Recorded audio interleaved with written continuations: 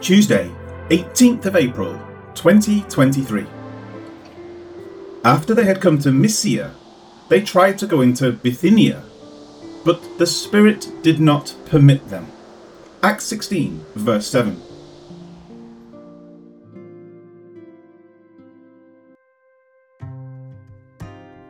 In the previous verse, Luke recorded that Paul and his company had gone through Phrygia and the region of Galatia.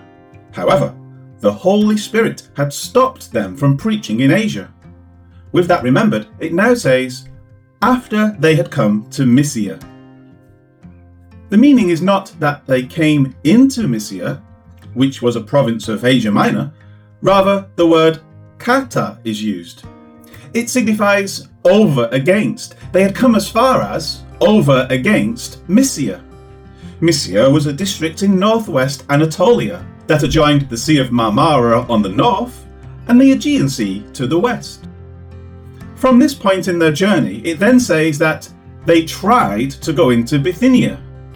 Bithynia was a region, a kingdom, and a Roman province also located in the northwest area of Asia Minor. It bordered the Sea of Marmara, the Bosporus, and the Black Sea. Mysia was to its southwest.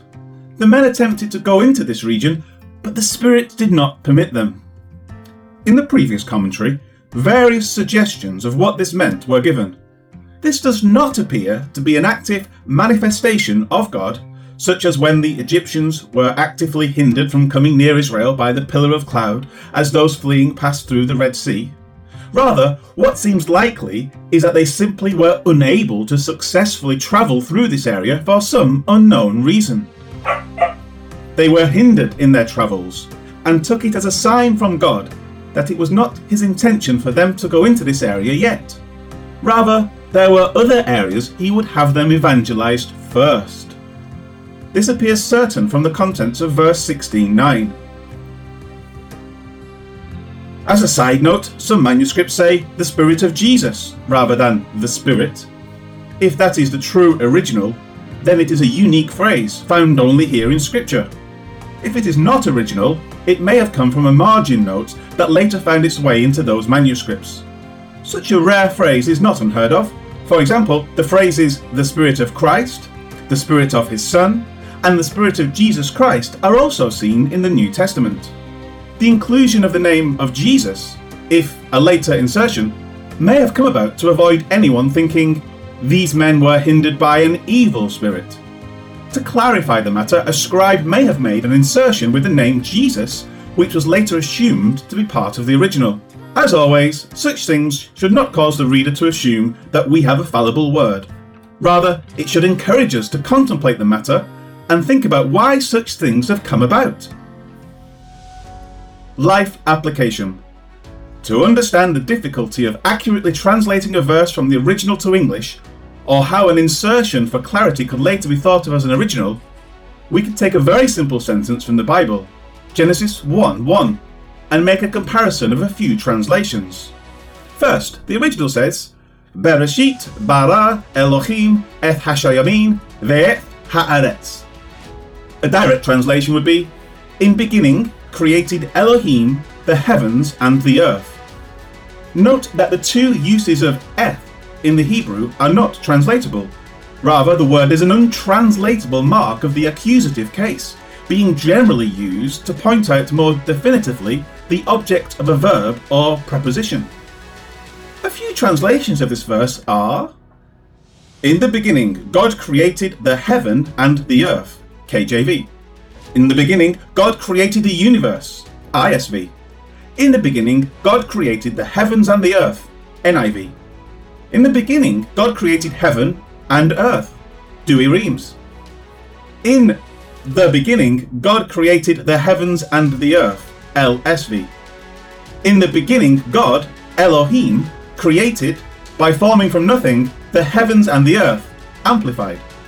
In the beginning, God formed the heavens and the earth, SLT. These are but a few of the variations of this verse.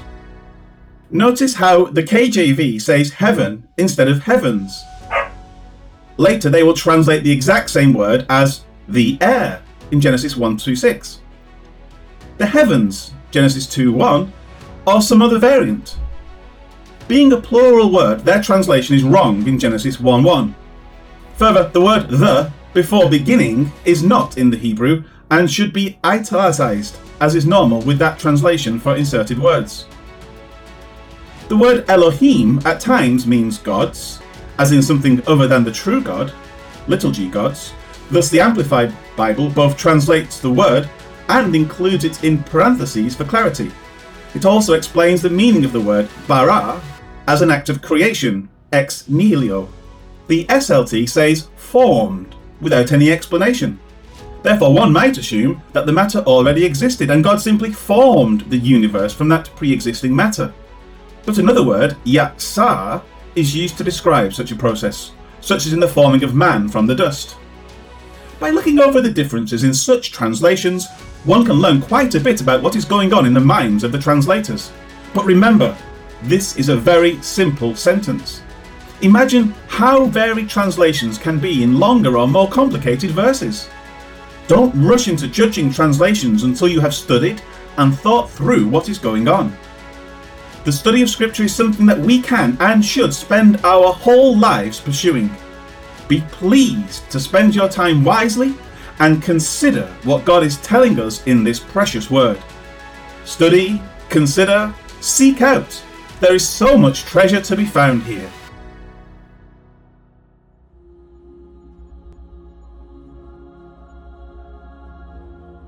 Thank you, O God, for the wonderful word you have given us, and thank you for those who have taken the time to translate it so that we can have a sense of what the original languages are telling us. Help us to consider this word all our days, pondering its secrets and learning from its truths. To your glory we pray. Amen. When they came near the country of Mysia, they tried to go near Bithynia, but the Spirit of Jesus did not let them. Acts 16, verse 7. Excellent.